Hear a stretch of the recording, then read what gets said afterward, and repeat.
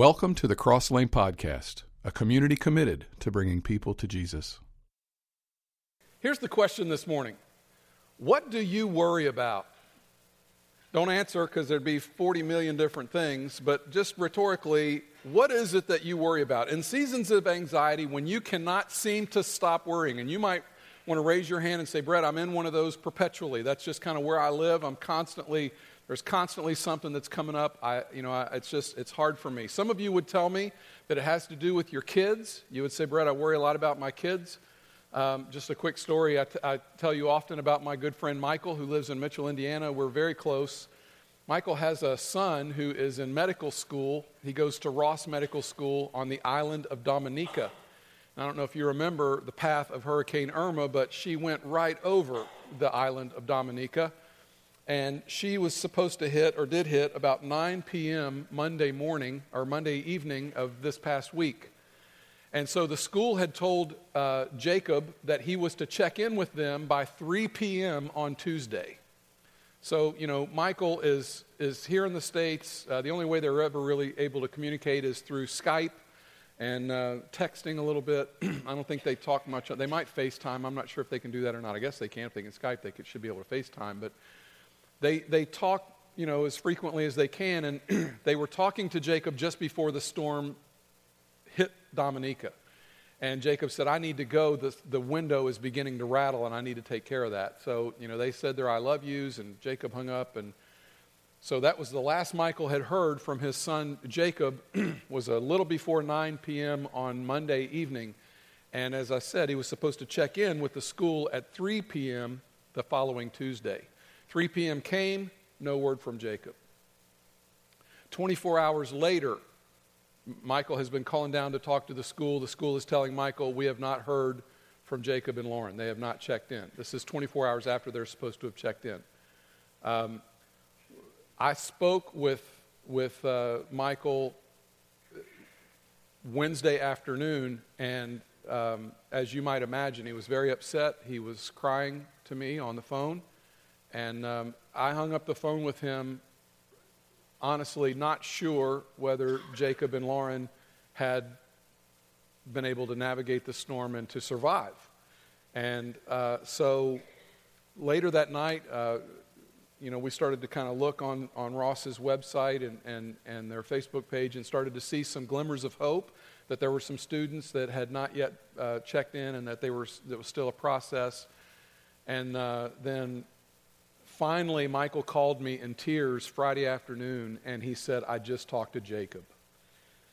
You can imagine the relief that you feel when you finally talk to your kid who's not halfway around the world, it's in the Caribbean, but it's far enough away that you would care. I mean, it would be a big deal. And so certainly you're going to care about your kids in a situation like that. Some of you would say, it's about money for me. It's about my career. I don't know that my field is going to even exist in 3 to 5 years the way the world is changing. I'm just not sure that I'll even be able to have a job. Some of you, you're a student and you're majoring in something and you're asking yourself the question, is that going to even be there 10 years from now?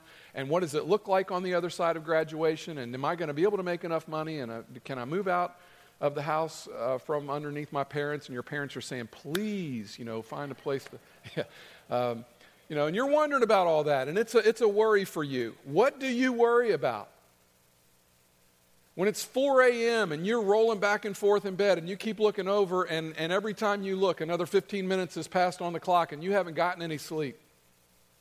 And it's not getting any better. And you don't anticipate that you're going to get any sleep before you've got to get up and go to work the following morning. And your mind is racing. What most likely are you worrying about? I want to open with a scripture. And if you've got your Bible this morning, turn to Matthew chapter 6. Matthew chapter 6. We're going to be there for the entirety of the message. This is Jesus speaking. He says, therefore, I tell you, do not worry. That sounds easy, doesn't it? If it's just that easy, why don't we all just do it? Do not worry about your life, what you will eat or drink, or about your body, what you will wear. And then comes the question, is not life more than food and the body more than clothes? As Jesus gets into this teaching, he's going to use the word worry 6 different times. And as he begins to coach his followers on the topic of anxiety, he picks some pretty basic stuff. He talks about food, he talks about clothes, and he asks the rhetorical question, is not life more than food and the body more than clothes? Well, I hope so. I hope so. I mean, let's say, I had cereal for breakfast this morning, and I'll maybe have some Chinese food for lunch this afternoon, and, maybe some soup this evening. I don't know. I sure hope I'm more than just the meals that I eat. Is not life more than food and the body more than clothes? Man, I hope so.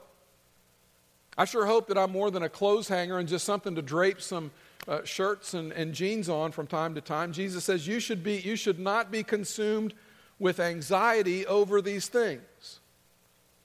At this particular time in Jesus' ministry, he has tons of people coming to him, tons of people following him. He's kind of riding a wave of popularity. And in our text today, he is in northern Israel. He is up in northern Galilee. Here's a picture taken just north of the Sea of Galilee. Look how hilly that is. And you can just kind of imagine Jesus standing on one of these hillsides as he speaks. And he gave a sermon there that's become very famous. We call it the Sermon on the Mount. And we're told that when Jesus saw the crowds, he sat down and he began to teach. And this segment on worry is right in the middle of a pretty long teaching that he does. Actually, it's Matthew 5, 6, and 7, called the Sermon on the Mount, and we're smack dab in the middle of it. And he's trying to paint a picture of what a disciple of Jesus looks like. And he says, my followers will not be consumed by worry and anxiety. And Jesus is talking about worry, and here's the lesson. Worry about tomorrow can steal your joy today. Anxiety about next week or next year can steal your joy today. Some of you know exactly what I'm talking about because that's going on in your world right now. There's something about worry that is anti-trust. If I believe that trust that there is a God who really cares about me and that no matter what challenge I face next month or next week or next year, he will meet me in that challenge. If I believe that, there's something about worry and anxiety that is anti-trust, and it gets to be a part of our state and of our mind and our state of our heart. It can affect that. Worry and anxiety stand in opposition to the kind of life that Jesus has called us to live. He doesn't want us to worry. He doesn't want us to be filled with anxiety. And you say, well, Brett, that's a lot easier said than done. Jesus also said that a life of worry and anxiety will derail my spiritual progress. He tells a story about a farmer who goes out into a field. He takes a handful of seed and he broadcasts that seed. Jesus said there are 4 different kinds of soil. We talked about this a couple of weeks ago. He said there's different kinds of soil that seed's going to land on. Some of it is packed soil. Some of it is rocky soil. Some of it is weed-infested soil. And some of it's good soil. And that soil is going to produce a good crop. And the harvest really depends on what kind of soil the seed landed on. And when Jesus talked about the thorny soil or the soil that was full of weeds, here's the descriptor that he uses to talk about that. He said that thorny soil has to do with the cares and worries of this world, which chokes out the harvest, making it unproductive. Jesus says there are going to be some of us who are receptive to God in our lives, who would be doing great spiritually, and then worry and anxiety is going to come in and it's going to cripple our walk with Jesus. I talk to a lot of people and I listen to a lot of people tell me what their worries are and what their anxieties are, and I can hear that worry and anxiety crippling their walk with Jesus. It's very apparent. It's happened in my world. It happens to me. It happens to all of us. As I said, Jesus used the word worry 6 times. And for the remainder of our time, I want to give you 3 reasons why worry just doesn't make sense for the follower of Jesus. 3 reasons why the follower of Jesus worry is just not a good way for that person to live. Reason 1 has to do with the word trust. Trust. Jesus is going to ask, do you trust that you have a heavenly Father who deeply cares for you? That's a question that you need to answer internally in your mind. Do I really believe that I have a heavenly Father who cares about me? Can I trust that whatever challenges I face a week from now, a month from now, God is going to meet me there. Will He supply whatever it is that I need to get me through that challenge? The number one reason that the life of worry just should not make sense to the follower of Jesus is the word trust. It is about being anchored in the fact that you have a Heavenly Father who genuinely and really cares about you. Jesus is not in a synagogue as He's teaching the Sermon on the Mount. He's out, He's on a hillside, he's in nature, and He says to the crowd, I want you to look at the birds. And the people would have been able to look around and see birds in flight. They would have been able to see birds in bushes, maybe some birds that were nesting. And Jesus said, look at the birds of the air. They do not sow or reap or store away in barns. And what Jesus is touching on there are the 3 steps of the agricultural process of a farmer: planting, harvesting, and storage. He says, I want you to notice that the birds, they don't plant, they don't harvest, they're not putting stuff away in barns. And then He says, and yet, your Heavenly Father feeds them. God feeds the birds. Love watching hummingbirds come up carefully to, the feeders that we put out for them and hover, and I don't know how many beats per second their wings go. It's something like 70 beats per second, something crazy like that. What's the answer?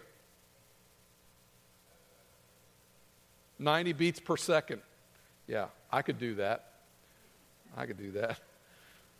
So you have hummingbirds, robins. In the springtime we look out and see robins on the ground, and they're mining the backyard for worms. I was driving down the interstate this week. I saw a hawk perched up on a wire, and he was looking straight down. He was very attentive to something going on the ground. We're told that hawks can see field mice out in the field, and they can swoop down and get those field mice. God provides for the birds, and then we read this: are you not much more valuable than they? And Jesus does an interesting thing here. He distinguishes humans from the rest of the animal kingdom. God made the world and He loves His creation, but God made human life in His image. He cares for the birds. He loves the birds, but you matter to Him more than the birds. Jesus is looking at this crowd and He's talking about the birds, and He says, can you trust that your Heavenly Father will provide for you even more than He provides for these birds who aren't storing their stuff away, and they don't plant and harvest?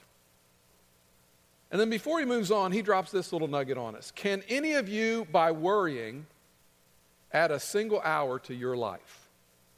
Let me be clear about something. This passage of Scripture is not about freedom from planning, and it's not about freedom from work. It is about freedom from anxiety. And that's different. It may be that you want to be free from planning and free from work. We've got to plan and we've got to work. That's just a part of life. But this passage isn't really dealing with that. It's dealing about freedom from anxiety. Can any one of you, by worrying, add a single hour to your life? In other words, as a mechanism to get you from here to there, worry doesn't help. Earlier this year, I was in my truck. I was pulling the camper back. We'd been camping, and I was leaving it was just south of Fort Wayne, and I needed gas, and I thought, well, I don't want to get it here in town. I'm going to go a little bit. And so I drove. And what I learned, I'd actually had this truck for a while, but I'd never seen the gas gauge that low. And what I didn't know is how fast the gas gauge moves when it gets that low, okay? So I'm driving along, and I'm watching the gas gauge, and you go through that thing where it just feels like you can see it moving. And I'm not seeing any exits, and when I do see exits, I'm not seeing any gas stations, and I'm thinking, oh, this is going to be great. We're going to be on the side of the road. Brett's going to do some walking, right? And I started to feel that. Have you ever felt that anxiety that kind of comes up, that thing like, oh, no, here we go, oh, no, and you're trying to will an exit on the interstate, right, where one doesn't exist. And you're looking at your speedometer, and you're looking at the odometer, and you're thinking to yourself, come on, come on. But here's the thing. here's what I learned that day, and it's not like I needed that to teach me. We all know this. My worrying about my gas gauge did not get me to a gas station any quicker, right? It is not a mechanism to get me from here to there any quicker. It doesn't work. And you can worry all you want. It's not a great mechanism to get you to the place that you want to be. So Jesus talks about food, he talks about birds, and then he turns his attention to clothes. Verse 28, why do you worry about clothes? See how the flowers of the field grow? They do not labor or spin. Back then you would need some sort of spinning wheel to convert wool into something that some kind of yarn where you could make something. Verse 29, yet I tell you that not even Solomon in all his splendor was dressed like one of these. Now Solomon lived about 1,000 years before Jesus. He had the reputation of being the wealthiest man in all of Israel's history, and Jesus references him, and he says, not even Solomon with his best tailor, not even Solomon with all of his resources and the best materials that were available to him, Solomon, no knock on you, but you do not look as good as the natural beauty of a field full of flowers that the Lord has made. Jesus says, look at the flowers. They have more natural beauty than a dressed-up king with all of his robes. Leading up to the Academy Awards, women will work for months to find the right designer and the right dress or the right outfit. And then the night comes where they walk the red carpet and everybody takes their picture and everybody comments on what designer are they wearing and did they wear it well, did they not wear it well, and they pose for the pictures. And I think Jesus would say, yeah, you look good, I guess, but you do not match the brilliance of the flowers that my Father has made and put in the field. Now the problem with flowers is that they have somewhat of a short shelf life. When I camp, one of the things that I take with me is this little, it's about the size of a bread box. I call it my firebox. And in the firebox is, there's a lighter, there's a fire starter in case my lighter breaks down, there's some kindling, I collect dryer lint as a way to start fires, and so there's a little bit of that in there. And all that stuff goes with me. I have some split, little pieces of 2x4 that make great kindling as well. All that stuff goes with me, and it doesn't really take a whole lot for me to build a fire. But back in Jesus' day, they didn't have all that stuff, and was a little more difficult for them. And one of the things that might happen when it was time to fire up the oven to make the dinner for the evening, the mom might look at the kids and say, hey, go round me up some weeds or go find me some dead flowers and bring those to me so that we can build a fire. So in Jesus' day, they didn't have all that we have. So they needed to build fire. They would use dead flowers. And so flowers would go from beauty to kindling in just a really brief period of time. And that's what Jesus is referring to when we read this next verse, chapter 6, verse 30, Matthew chapter 6. If that is how God clothes the grass of the field, which is here today and tomorrow is thrown into the fire, will he not much more clothe you? And then he adds this little zinger at the end. You of little faith? Oh, you of little trust? See, trust pushes out anxiety. But anxiety can push out trust. And they will compete for the real estate of our hearts. Jesus is giving his disciples anxiety training, and he says, this is not what I'm about. This is not what Jesus' followers are about. If you want to follow me, if you want to be so much freer than you've ever been before in relationship to what is going to happen today, tomorrow, next week, next month, or next year, then you've got to understand I don't want you to live your life with this cloud of anxiety hanging over your head all the time. We can't do that. Can you trust that there really is a God who actually cares what happens in your life? Whatever situation, whatever decision you might make, whatever challenge you face out there, you can trust that he will meet you there. Worry doesn't make sense because it is anti-trust. I believe that there is a God who actually cares, that moves in and forces worry and anxiety out. Some of you know exactly what I'm talking about. Some of you have been filled with worry and anxiety, and you finally have just kind of handed stuff off to God, and we've had conversations, and you've said, man, when I was able to do that and God kind of filled that void, I just stopped worrying about it because I knew there was nothing more I could do, and I had to trust God. Some of you know exactly what that is. So they're on this hillside.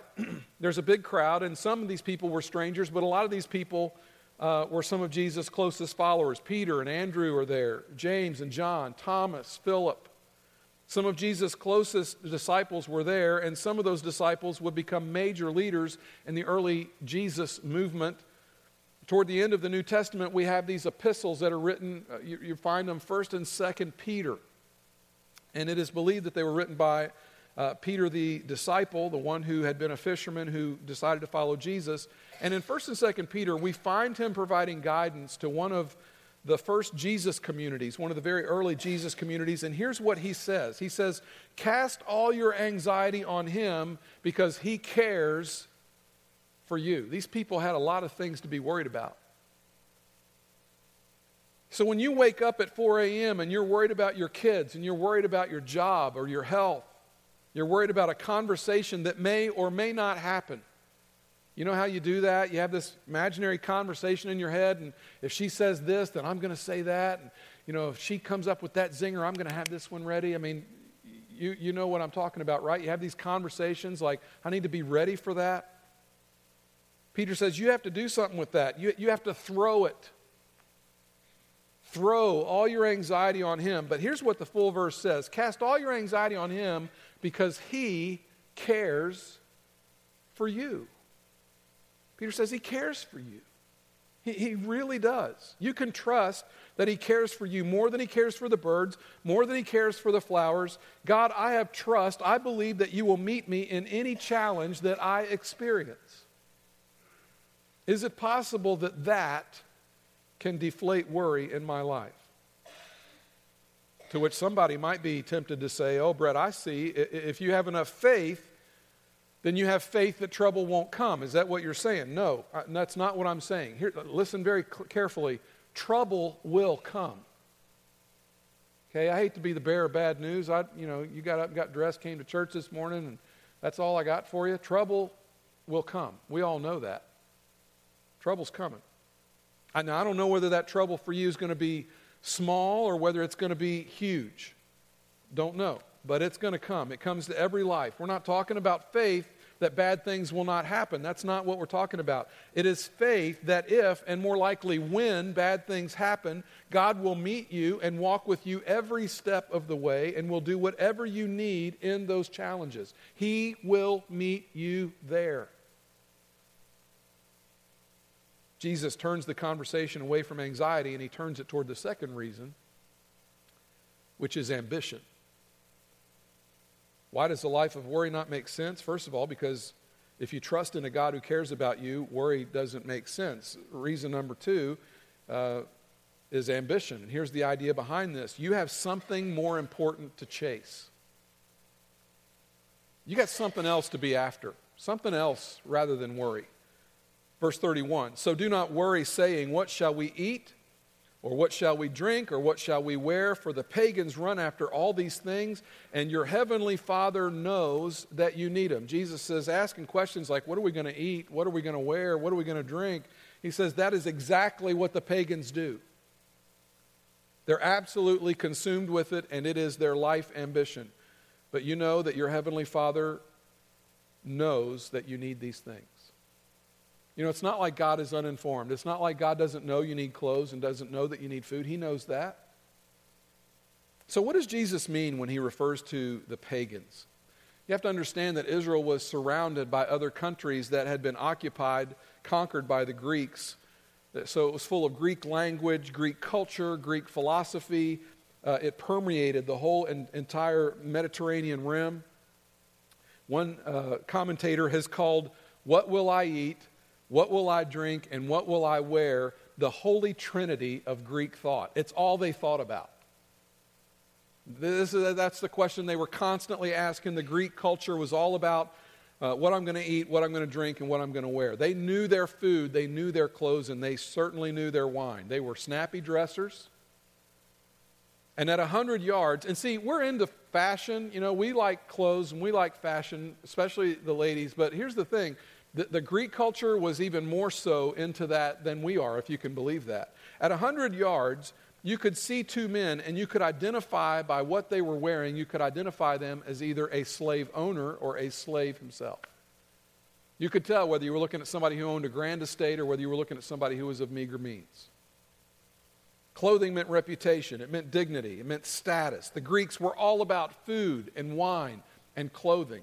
And Jesus said that is their greatest ambition. That is not to be your greatest ambition. So as I'm saying all this, is it possible that a legalist could hear some of this and might say, so if someone wonders where they're going to go for, let's say, lunch after church today, where are we going to eat? Brett, are you saying that makes them a pagan? No, let's understand this. Jesus enjoyed food. I think Jesus really enjoyed food. The first miracle that Jesus ever performed, he's at a wedding banquet and he turns water into wine. That's the first miracle Jesus ever performed. In one of Jesus' most famous parables, a kid comes up to his dad and says, I want half my inheritance. He goes and he burns through his half of the family estate. He ends up broke. He comes back to his dad. His dad sees him off in the distance, rushes up to him, wraps his arms around him and says, hey, get a ring, put it on his finger, put a robe on him, put shoes on his feet, and kill the fatted calf. Steak tonight, baby. We're eating good tonight. My son has come home. This is exactly how Jesus described the welcome home party, and it's full of food. Jesus is at a banquet, and he's reclining, and the Bible says that a woman came in and anointed his feet. That happened at a dinner. There's a passage in Revelation 3 where Jesus is speaking, and he says, I stand at the door and knock. I'm knocking on the door of your life. Hey, man, is anybody home? And he says, if anyone hears my voice and opens the door, I will come in and eat with that person, and they will eat with me. Jesus used the image of food and meal and as that of engaging with the Christ. He used it often. I think Jesus really enjoyed food. He is around food a lot. But there's another guy in the Bible who wasn't. Have you ever heard of John the Baptist? John the Baptist ate very simply, fasted a lot of the time, did not drink wine. And then Jesus comes along, and every time you turn around, Jesus is eating with a group of people. He's at someone's dinner. Jesus did drink wine. And so Jesus says to the religious leaders of his day, you know, it's strange. You don't like either of us. John the Baptist came neither eating or drinking, and you say, that guy must be demon-possessed. And then I come along, and I'm eating and I'm drinking, and you say that I'm a glutton and that I'm a drunk. And he says, you basically seem to not want to obey either one of us. Apparently, Jesus ate enough dinners that someone would be inclined to accuse him of being a glutton. It seems that Jesus enjoyed food. But here's what I want you to understand this morning. Jesus' mission was not the meal. Jesus' mission was the people at the meal. Very close to the place where the Sermon on the Mount was given, just north of the Sea of Galilee, there's a city called Capernaum. And the main road that goes by is a major tax center. Capernaum at one point was considered a fairly large city. It was a thoroughfare going by it, a lot of traffic, a lot of different languages spoken, a lot of trade. And so anywhere you found something like that, you found Roman taxation. And so Jesus sees a tax guy there named Matthew, and he says, I want you to be one of my followers. We're told that Matthew gets up from his tax collector's booth and he walks away to follow Jesus. But before he leaves town to follow Jesus, he calls in all of his tax collector buddies, and he's going to throw a going away party for himself. Now, you need to understand that the people that would have been present at Matthew's no longer going to be a tax collector going away party would have been a who's who of who you should not be hanging out with in the city of Capernaum. Okay? These are not people that you would want to be associated with. You wouldn't want to be known as hanging out with them. But the Bible describes it like this in Matthew. while Jesus was having dinner at Matthew's house, many tax collectors and sinners came and ate with him and his disciples. The religious leaders see this and they ask themselves, what is he doing with them? Good question. And then they ask Jesus' disciples, why does your master eat with tax collectors and sinners? Now, they ask that question of the disciples, but Jesus hears it and he's going to give the answer. Verse 12, on hearing this, Jesus said, it is not the healthy who need a doctor, but the sick. In other words, where else would you expect me to be? These people are broken. They have relationships and lives that are deeply busted and broken. Their lives are full of broken relationships. Where else would I be? See, you have to understand that the purpose of Jesus being at Matthew's dinner was not the meal. His mission was the people at the meal. Jesus was not there as a diner. He was there as a doctor. He is there as a friend. And this conversation begins to happen around food. But his mission isn't the meal. It's people. I love that about Jesus. This picture was painted in the 1600s by a Spanish artist named Velázquez. There's a kind of a window up to the right, and in the foreground you see two women. The one on the right does not look happy, and she is there working with her mortar and pestle, and she's grinding some spices. You can see some fish and garlic and eggs on the table. And through the window, you can see someone back there teaching and some people sitting kind of listening to the teacher. This is Velázquez's attempt to depict the scene from the Bible that happened at the home of three siblings, Mary, Martha, and Lazarus. The Bible says that Martha was trying to provide dinner for her guests, and she is working diligently to get things ready. Meanwhile, her sister Mary has retired to the other room, and she has taken her place at the feet of Jesus, and she's sitting there listening to the things that Jesus says. Now, if you're Martha and you're trying to provide a fantastic meal for the Lord, and Mary isn't helping you, how are you feeling about now? Probably not real good. Probably not real happy. Martha has finally had enough, and in a slight window to how comfortable she felt talking to Jesus, she goes into the next room and she basically says, Jesus, make my sister help me. I'm in here doing this all by myself. Make her help me. And Jesus said, no. Martha, it's not about the meal. It's about the people who are at the meal. What he actually said in Luke chapter 10 is this, Martha, Martha, you are worried and upset. Those are our words. You are worried and upset about many things, but few things are needed. Indeed, only one. Mary has chosen what is better, and it will not be taken away from her. For Jesus, it wasn't about the meal. It was about who was going to be at the meal. That was his mission. Better to have an imperfect meal and a redemptive conversation around that meal than to have a perfect meal and conversation that is meaningless. Jesus enjoyed food, I'm sure, but Jesus' mission and ambition was not food. It was the people that would be eating that food. So if you're 25 and your biggest ambition is to discover the latest microbrew that's going to tickle your taste buds, you need a higher ambition than that. If you're 65 and before your feet hit the floor in the morning, you're trying to figure out where you're going to eat dinner that night, your life deserves a higher ambition than that. That ambition is not worthy of your life, and Jesus is going to call you to something much, much more important and much more interesting than what am I going to eat, what am I going to drink, and what am I going to wear. Jesus said that's what Greek culture runs after, but not you. That's not what my followers chase. Well, Jesus, what do your followers chase?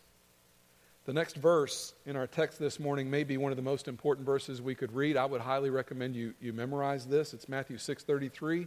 There's a little song that goes with this. But seek first his kingdom and his righteousness, and all these things will be given to you as well. Jesus says, you chase after my stuff, I'll take care of your stuff. You chase after my stuff, your stuff is going to be taken care of. What does it mean to seek first the kingdom? Do you know what the first words of Jesus' public ministry were? Here's what he said. These are the very first words Jesus said in his public ministry. Repent, for the kingdom of God has come. There was something brand new in the coming of Jesus that was not there before he came. Jesus said, the kingdom is now here, in my presence, it has now come. Repent, that word gets used in churches, but we don't often define it. The word repent means to change your mind, to kind of change your way of thinking. It is a change of mind that leads to a change of heart, that leads to a change in behavior. So it makes its way from your mind to your heart to your behavior. Things change when you repent. Because the kingdom of God has now come. To seek first the kingdom of God is to seek the liberating, joyful, demanding rule and reign of Jesus in my life and in the lives of the people with which we live and work. And it will affect the way we manage our marriage. It's going to affect the way we manage our money, our kids, our jobs, our free time, our liberty in Jesus. Let me ask you, are there areas of your life where you've kind of put up a no trespassing sign for God? God, you're allowed in here, but you're not allowed in here. God, I'll give you free reign over this area of my life, but this area of my life is off limits to you. Don't touch it. This series is about completely seeking the liberating and joyful and demanding rule and reign of Jesus in our life. Could that area for you be the area of anxiety and worry? So reason one, I trust that there is a Heavenly Father who actually cares about me. Trust. Reason two is about ambition. I've got bigger things to chase than my next meal or my next wardrobe decision. The third reason and the last one, and we'll just look at this one very briefly. The last verse we're going to look at has to do with what Jesus said about trouble. And here's what he says. You're going to have trouble. It may be big. It may be little, but we are going to have trouble. And worry will magnify the trouble that you experience. If you're going through something right now, and you're laying awake at 4 a.m. and you're worrying about it, you're magnifying your problem. You're not helping your problem. And you say, Brett, I know that, but I can't help it. I know that. Trust me, I get it. But it's not helping anything. In fact, it's hurting it. It's magnifying it. He said this in Matthew chapter 6, verse 34. Therefore, do not worry about tomorrow, for tomorrow will worry about itself. Each day has enough trouble of its own.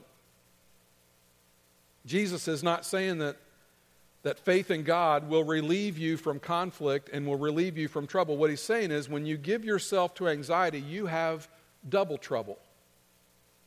Because you'll be carrying today's weight, and because of what's racing through your mind and what's racing through your heart, you will add to it tomorrow's weight as well. I would liken it to this cinder block right here. You've got troubles today. Okay, so this represents today's troubles, and I don't know what those are for you. It may be work. It could be something going on in a relationship that you have. It may be sickness or illness for you or someone in your family. But this represents you and all the stuff that you've got to deal with today. But what happens when we start worrying about, but what about the conversation that's going to go with that? What's this going to look like tomorrow? How am I going to deal with this next week? Then what you've really done is you've picked up another cinder block and you have now double trouble. And can you just see how this is going to hinder your life? You're not going to get anything done. And you're no good to anybody when this is what you look like. Your worry and your anxiety. Jesus said, each day has enough trouble of its own. There's no reason for you to pick up 2 cinder blocks. Sarah Young wrote a book called Jesus Calling. And in the book, Jesus Calling, she has this to say about troubles. Rehearsing your troubles results in experiencing them many times. Whereas when whereas you are meant to go through them only when they actually occur. And then she says this, do not multiply your suffering in this way. I think this is exactly what Jesus is talking about. Jesus told his disciples, bad things are going to happen to you. You're going to be arrested. You're going to be betrayed. I will meet you there, and I will give you the words to say. I'm going to meet you in that trouble. I'm going to be with you as you go through that. I'll meet you there. A life free of worry is a life that is assured that God is going to be there. That whatever you face, God is going to be there to go through that with you. That you don't go through it alone. Jesus says, I'll meet you there. Go back to sleep. I'll meet you there. Let's pray. Father, this is a big deal for us. This is something that we struggle with a lot. In almost all of my conversations that I have with adults and even high school kids, I hear them worrying. College kids, I hear them worrying. Lord, it's such a natural part of our life. We think that because we can't do anything about it, that we just shouldn't mess with it, that it's just natural. But God, you call us not to worry. That means that there's something we can do. That means that there's some way that we can eliminate it. And I confess to you, along with these people, we hear that, and we don't necessarily know what that is. But Father, in Philippians, you tell us not to be anxious about anything. But instead of being anxious, we should pray. And then you say that as we pray, the peace of God that transcends all understanding will guard our heart and our mind. And Lord, that's kind of a word picture of a soldier standing at the door of our heart to make sure that worry does not enter there. That's what happens when we give our worries and our anxieties to you, when we pray to you and we offer them up. We cast our cares on you. So, Father, this morning, all kinds of worry walked in this room. We've all got it. And I pray, Father, that in these brief few moments as we sing, we are able to offer them back to you, to cast our cares on you, to trust you, to be our Heavenly Father, to take you at your word when you say, I will be there. I'll meet you there. Go back to sleep. Go back to sleep. Father, we worship you. We pray all these things in Jesus' name.